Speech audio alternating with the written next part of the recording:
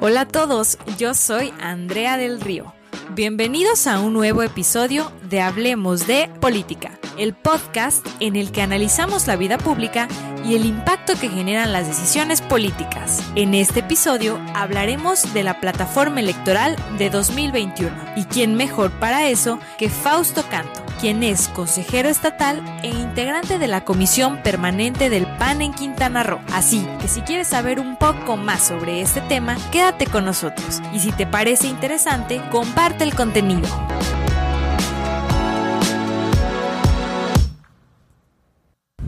Hola, ¿qué tal? Bienvenidos. Pues nos encontramos en una emisión más de Hablemos de... Y hoy me encuentro con Fausto. Bienvenido, Fausto, ¿cómo estás? Bien, Andrea, muchas gracias por esta oportunidad aquí de expresarnos. Agradezco muchísimo también a tu auditorio por la atención que nos van a prestar en estos momentos. Así es, y pues hablemos y vayamos directo al tema. Los dos pertenecemos a Acción Nacional, al PAN, y el próximo año se viene unas elecciones muy interesantes. Actualmente el partido se presenta como la oposición viable a los gobiernos actuales, a los gobiernos que no han funcionado. Y para eso, y para hacer una propuesta interesante, el PAN se debe replantear cómo será la plataforma 2021. Claro. ¿Cómo ves tú al PAN en estos momentos? Bueno, en estos momentos, si bien sí se ve como el único partido capaz de, pues ahora sí, de diezmar la mayoría legislativa que tiene Morena, que tiene López Obrador en el Congreso de la Unión, en las dos cámaras, también lo veo un poco frágil por las diferentes cuestiones que han surgido, ¿no?, recientemente. Y por ejemplo el tema de la pandemia, el tema de la crisis económica. O sea, siento una fragilidad del partido a la hora de estructurar un discurso que convenza. Y eso también, pues, aunque sí eres el único partido que se ve bien de cara a las elecciones, a la vez también te ves frágil. Por lo tanto, pues ahora sí que yo siento que al PAN le falta todavía para presentarse todavía 2021 como la opción de aquellos que quieren detener y frenar el paso de López Obrador y de la Cuarta Transformación. Vimos que en la campaña de 2018 le fue muy difícil al partido concretar una plataforma como tal, porque conformaba una alianza, ¿no?, con otros partidos, porque en algunas cosas sí estaba de acuerdo, en algunas cosas no estaba definido. Y también algo muy importante es que esa plataforma, digamos que la militancia y la ciudadanía no participó como se hubiera gustado. ¿Tú piensas que en esta ocasión tanto militantes como ciudadanos deberían de ser parte fundamental de la construcción de esta plataforma? Desde luego que sí, es cuando más necesitamos escuchar a nuestras bases y es cuando más el PAN tiene que apostar por sí mismo, como lo decía Carlos Castillo Peraza. Nosotros somos el único partido en México que puede apostar por sí mismo, que tiene una ideología propia. O sea, la ideología del PAN, el humanismo político, la derecha, no es una copia, no es una mala réplica de otras ideologías. No ha transformado su ideología para compaginarse, o no debería, con los tiempos como lo ha hecho el PRI. No es una decisión de otros partidos como el PRD, como el mismo Morena. Entonces el PAN puede apostar por sí mismo, puede apostar por su militancia, puede apostar por sus ideas en la conformación de esta plataforma. Es muy importante regresar a nuestros temas más ideológicos, por decirlo así. Yo vi con gusto que en tiempos recientes, cuando se toca el tema del aborto, sí salía la dirigencia nacional, sí salía varias personas del PAN a apoyar, ¿no?, la vida, pero todavía nos quedan temas pendientes en ese tema. Por ejemplo, hablando de vida y familia, estamos hablando del tema de la ideología de género, que se ha colado dentro de Acción Nacional, y que inclusive, aunque no hagamos alianzas con partidos de izquierda, dentro del PAN tenemos estructuras que apelan por propuestas que son contrarias a lo que nosotros somos. Un caso muy ejemplar, por ejemplo, lo que se dio ayer en el Congreso local. Se celebró por parte de la bancada la introducción y la aprobación en comisiones de la famosa Ley Olimpia. Afortunadamente, esta Ley Olimpia aquí en Quintana Roo se cambió, y dentro de lo que propone, abarca hacia todas las personas, o sea, el defender el derecho al consentimiento de esas fotos íntimas, ¿no?, hacia todas las personas, o sea, hombres y mujeres. Afortunadamente se hizo así, pero las promoventes de este tipo de cuestiones son colectivos feministas de izquierda que jamás van a votar por el PAN, ¿okay? Lo tengamos claro, y que además promueven el aborto, ¿okay?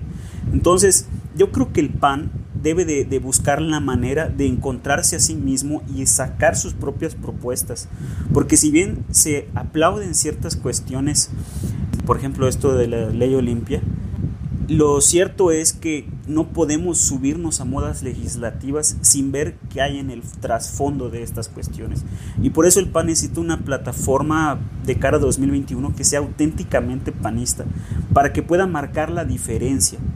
Y esto lo digo diciendo, ojo, o sea, si vamos o no vamos en alianza, que yo en lo personal no estoy a favor de las alianzas, pero si vamos o no vamos en alianza, el PAN sí necesita una plataforma electoral, y los otros partidos necesitan adherirse a la plataforma electoral del PAN, porque el PAN es el único que queda con algo en lo cual apostar diferente, y eso es lo que tiene que reflejar esa plataforma electoral, y por eso necesitamos de nuestra militancia y de nuestros simpatizantes.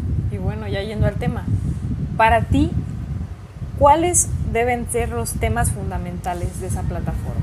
¿A qué le debe apostar el PAN? Pues primeramente la economía. Tenemos que rediseñar y hacer otra vez nuestras propuestas en materia energética, ¿no? Porque estamos viendo los pésimos resultados que está dando la contrarreforma energética. O sea, tenemos la reforma energética que se aprobó con Peña, que el PAN no estuvo muy de acuerdo con ella. Luego tuvimos la contrarreforma ahorita con AMLO, que está dando pésimos resultados también. Entonces necesitamos volver a lanzar nuestra reforma energética. Entonces tenemos que volver a salir de cara a apoyar nuestra reforma energética. O sea, en dejar que entre la iniciativa privada en el sector energético. ¿Okay? Los precios están a la alza, y las empresas del Estado están mostrando cada vez más su fracaso. La deuda de Pemex, la deuda de CFE están a la vista de todos. Esa es la cuestión energética. O sea, tenemos que relanzar nuestra reforma energética panista. También tenemos que el apoyo a la economía familiar con los impuestos. Tenemos que buscar que la ciudadanía entienda que nosotros somos un partido que queremos que el dinero por el que trabajan se quede la mayor parte en sus bolsillos, y que sea una parte justa la que vaya a las arcas del Estado para mantener programas sociales y para mantener también el desarrollo de infraestructura pública.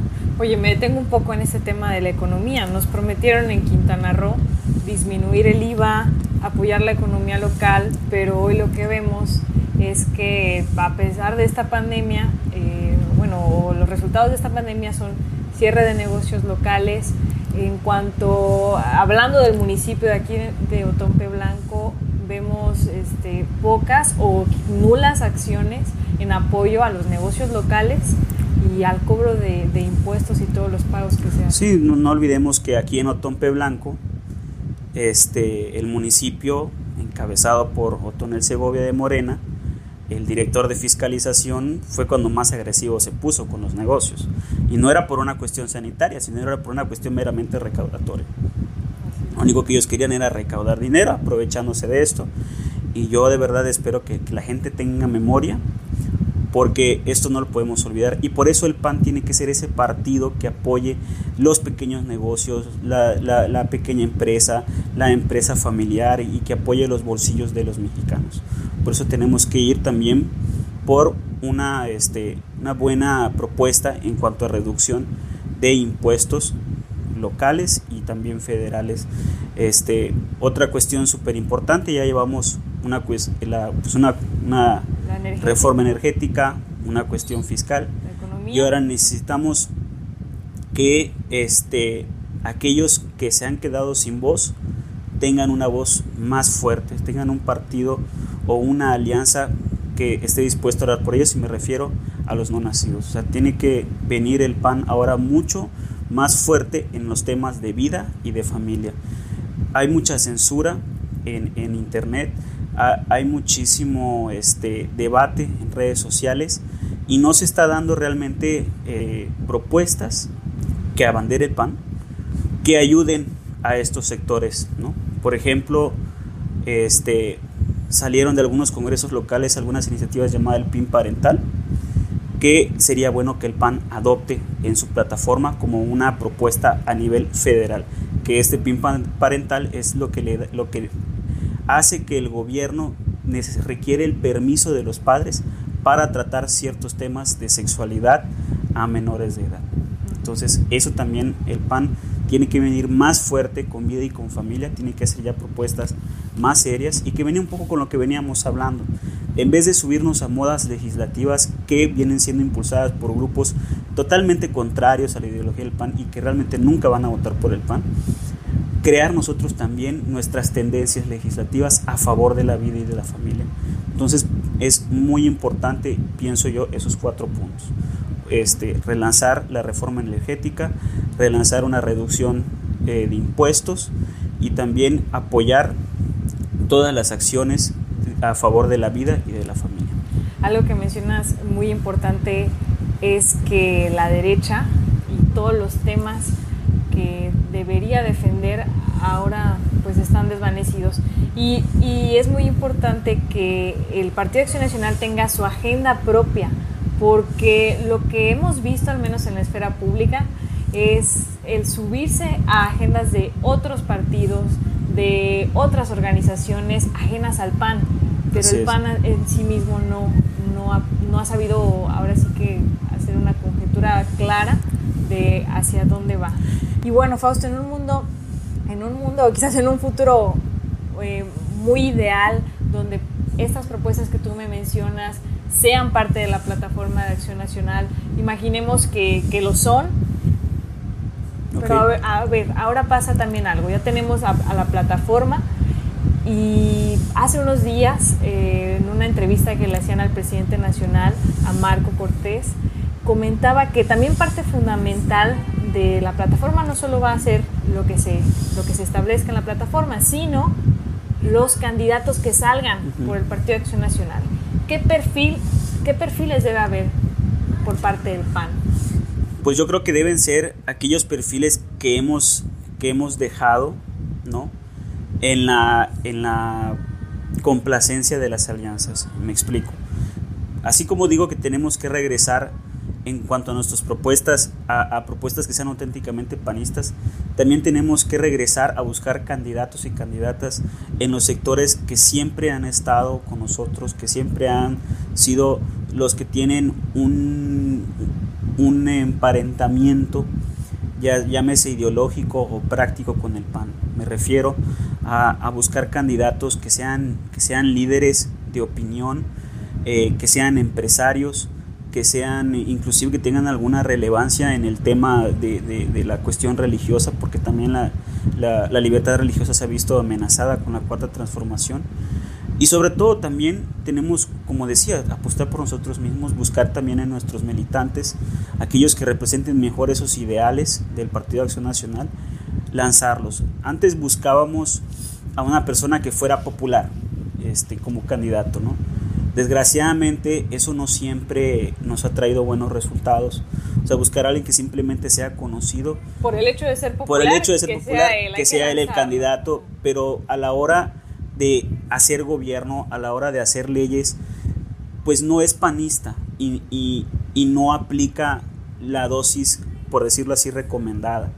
Entonces siguen habiendo problemas, se siguen arrastrando problemas que existían antes, y eso por lo mismo de no haber buscado a una persona que represente aquello que el PAN quiere, ya sea en la agenda legislativa o en un gobierno municipal.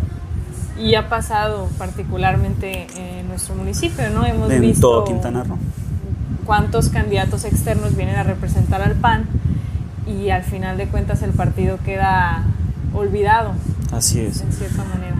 Y yo creo que eso es algo que, si bien el aceptar candidatos externos es bueno, pero también que estos candidatos externos compitan con los internos.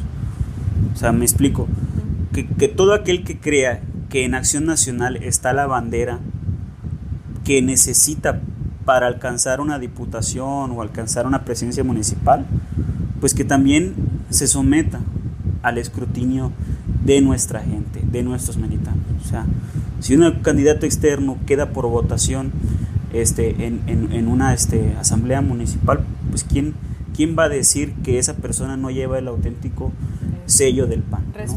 Respaldo de los panistas. Sí, claro, la militancia en cierta manera de repente ha quedado olvidada de las decisiones. Por los acuerdos. Exacto, y la democracia ha sido coartada dentro del partido. Pero hoy vemos a una militancia activa, una militancia que está alzando la voz. Así es. Y que no solamente aquí en Quintana Roo, ¿no? Lo vemos replicado en muchísimos estados, que el reiterativo equívoco ha sido que no se ha escuchado lo que quieren los militantes. Entonces, para ti eso sería los perfiles. Pues bueno, Fausto, me dio mucho gusto platicar contigo de esta plataforma. En serio, yo sí quisiera que se fuera real. Sí, yo también. Que pudiéramos ver una agenda auténticamente de Acción Nacional dentro de los municipios, dentro del poder legislativo, incluso el gobierno del estado. No solamente nos viene 2021, viene 2022. Pero bueno, yo creo que acá ahorita lo próximo es el proceso que viene el próximo año. Y pues bueno, ¿tú dónde seguirás? Pues ahorita pues vamos a ver cómo se vienen los debates y las propuestas en la comisión permanente. Ahí es donde estoy participando, y también en el consejo, pero más en la comisión permanente porque es la que influye, ¿no?, en la toma de decisión del método de selección de candidatos y de las alianzas. Entonces yo pues actualmente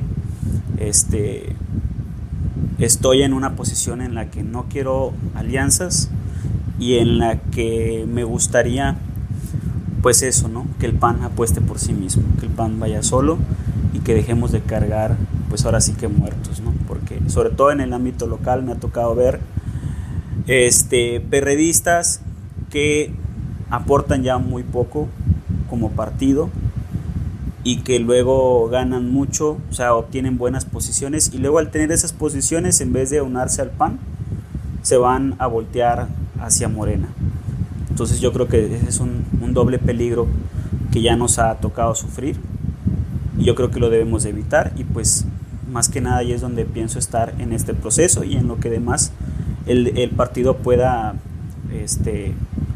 pues pueda demandarme de apoyo, pues ahí también con mucho gusto lo haremos.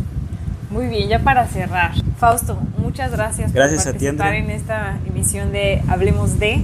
Hoy nos tocó platicar sobre la plataforma electoral de Acción Nacional 2021. Muchas gracias. Muchas gracias, Andrea. Hasta luego. Hasta aquí el episodio con Fausto Canto. Espero que te haya gustado y recuerda compartirlo con quien le pueda parecer interesante escuchar este mensaje. Te invito a que sigas un nuevo episodio la próxima semana. Les mando un abrazo, nos vemos.